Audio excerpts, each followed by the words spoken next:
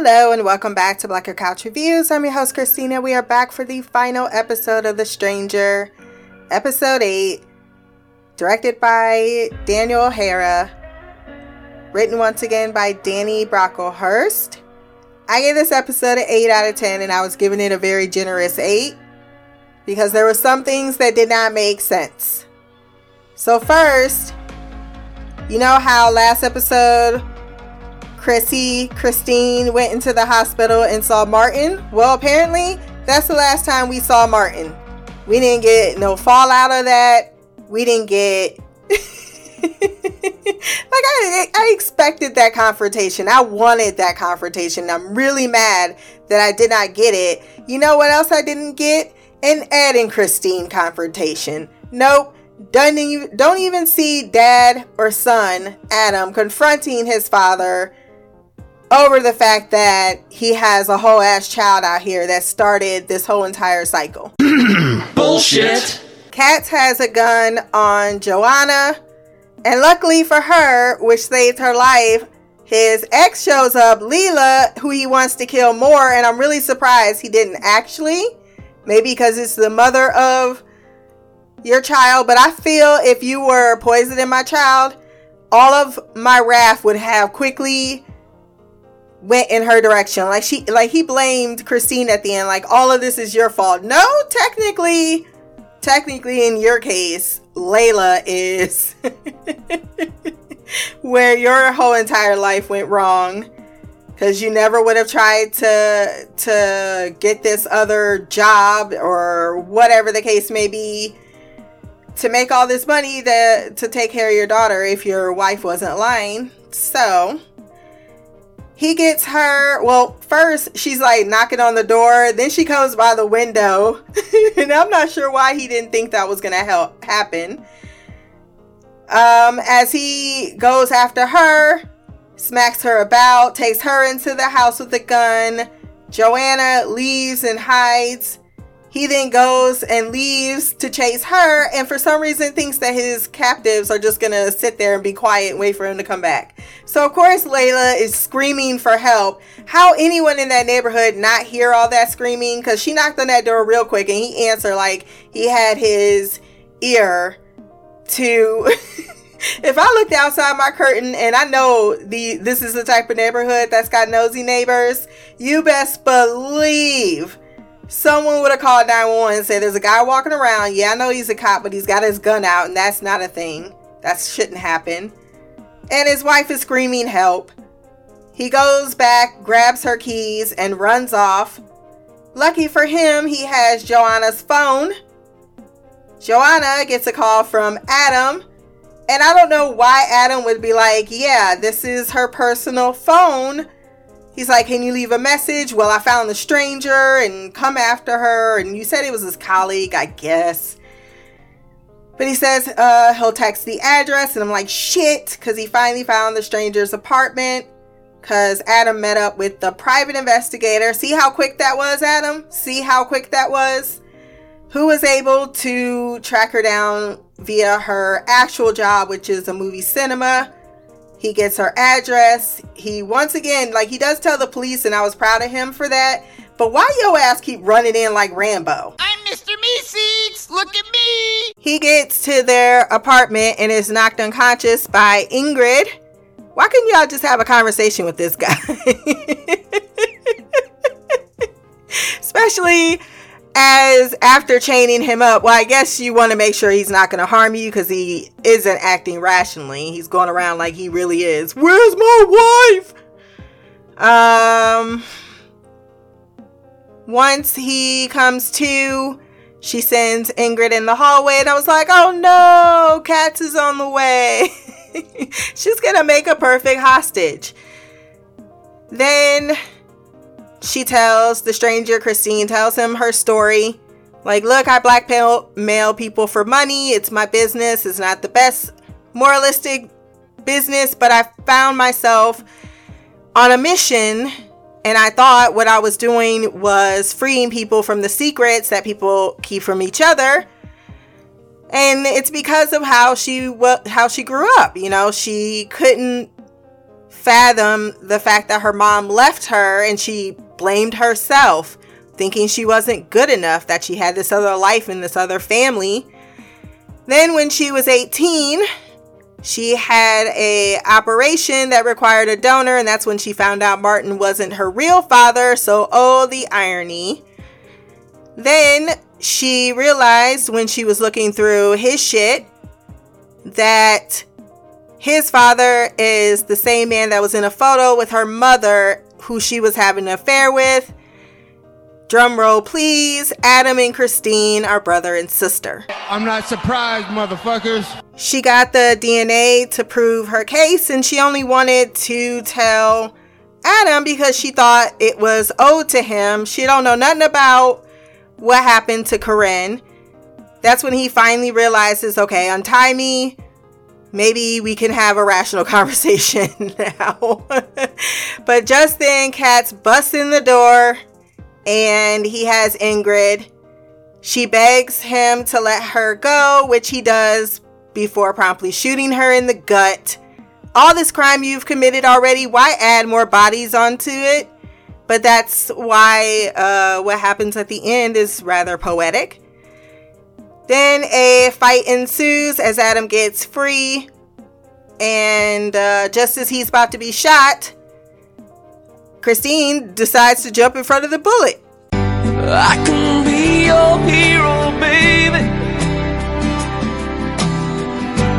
I can kiss away the pain. I will stand by you forever. You can take my breath away. Adam is able to get the chain around him. And just as things are looking up for him, that's when the police want to bust in. And 2 women are shot. The ambulance is called, and Ingrid dies without any ceremony. Congratulations for being a red shirt. In the ambulance, Christine gives him a gun. She stole Kat's gun, which we don't find out till later. And she gave it to Adam and said, you know, watch your back, protect yourself. Something's up. He then accompanies her to the hospital bed after she talks to Joanna. And I was glad to see she wasn't under arrest, because technically her job sucks, but ain't nobody gonna be pressing charges. Like, technically I've committed no crimes. Even if this is what set things in motion, it really was one of those things, like, that's not the reaction. Like, I understand, because there was a moment at the end of the episode where they're like, well, because Christine fought, like, she understands, like, this is kind of what I get for fucking with people's lives, because I was on this mission. My friend said it was getting too dangerous, and I lost my friend because of it. If y'all was more than friends, they left it quite ambiguous. He sits down next to her. She explains, look, I was just doing what I do. I was looking in the dirt. Turns out Bob is the one that hired her. Bob! I didn't see that coming. That rose the episode up for me, because I didn't think Bob was going to be the one that truly set this shit in motion. And as she was looking into things, she realized, she started connecting the dots. Everything fell into place. She had no idea it was going to lead back to her mom and all of this that has happened. She just saw an address where they used to live, and then things made sense. Once he hears that Bob is involved, he heads back to the clubhouse. He's like, Bob, let me talk to you for a minute. First we gonna rock, then we gonna roll, then we let it pop, don't let it go. What? X gon' give it to ya, he gon' give it to ya. X gon' give it to ya, he gon' give it to ya. Bob is absolutely right. This is fucking assault, and if it was the other way around, Bob would have been in handcuffs. Alright? Everyone would have been calling the police. Everybody just on the field watching this black man get assaulted. And he's like, why did you hire a private investigator? That's my business. But if you need to know, Doug was blackmailing me. Well, I had some expenses that were not kosher, and Doug said that I needed to find information on Corinne. Otherwise, Corinne was going to pin me for the stolen money. That's what Doug told me. So then he goes to Doug's. I don't know why he was so calm with Doug. Everyone else, he's just ready to beat their ass. But Doug, he is Doug, the benefit of the doubt. Lets him invite him in his house. Try to make him some water. Telling him a whole bunch of bullshit before he finally pulls out a gun. And then he literally let him drive him all the way out into the countryside. And you expected not to find a corpse? And his name is Bruh. That's why Adam had all them flashbacks, because he knew she was dead. There's no reason why she would not be dead. Joanna, realizing that Adam slipped past them, goes to the school to involve the teenagers in some way and capacity in this story arc. I guess Mike is just missing a daddy and nobody know. 2 parents gone missing. Well, one is found with a body. What? Oh, right. I forgot. They pinned the murder on someone else. Doesn't stop them from all playing football at the end. So silly. What else? Yeah, so he kills him. I'm not even going to talk about that conversation because it's just so stupid. Corinne thought that he's the one that hired the private investigator, so she wasn't trying to give him no more time because she blew up his secret. That's what she meant by this is more deep than you know. And thus, the whole entire time, Adam also realized that it wasn't her who sent the message because she always calls them the boys, not the kids. After he kills Doug, Joanna covers up the murder. 6 months later, they're all watching Ryan play football because that's what you do. Everyone seems to have gotten over it. Bob is now the coach. Ed's there as well. He's supporting the family. He's learned his lesson. Dante was there filming the match. Thomas and Daisy are still together. Joanna comes over. Philip's with her. She's trying to make that work. Christine has disappeared, and that's when he says, I wonder whose fault this is. And she clearly says, no, this person, like the only person whose fault it is the person that committed the crime. And he's dead. And yes, Katz can say he didn't kill this person all he wants, but he fucking killed my friend and he can go down for this. And I don't understand why Adam was all, boo, boo, boo. Well, you know, I can't sleep at night. Motherfucker, do you want your kids or not? She made all of the points. You're a father who they just lost their mother. You avenged her. Like, yeah, you can go ahead and go to court for that and go down for that, but quite frankly, you shouldn't feel bad for the person who said he was your friend, killed your wife, and then lied to you for a whole ass week about it. In your face. Took trips with you, dude. Come on now. You need to let that go.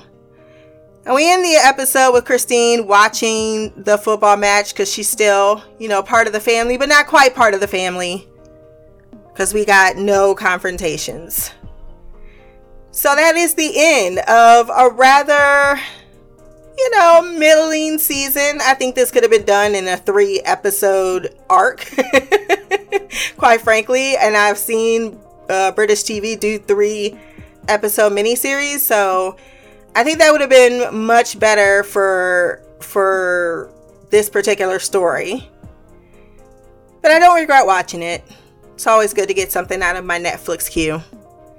If you want to send me feedback for our new show, which should be Moon Knight, I believe that's taking the place.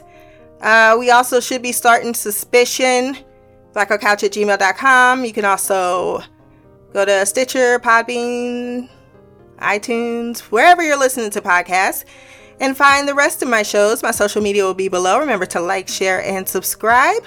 Until the next time, peace, hair grease, and black girl magic.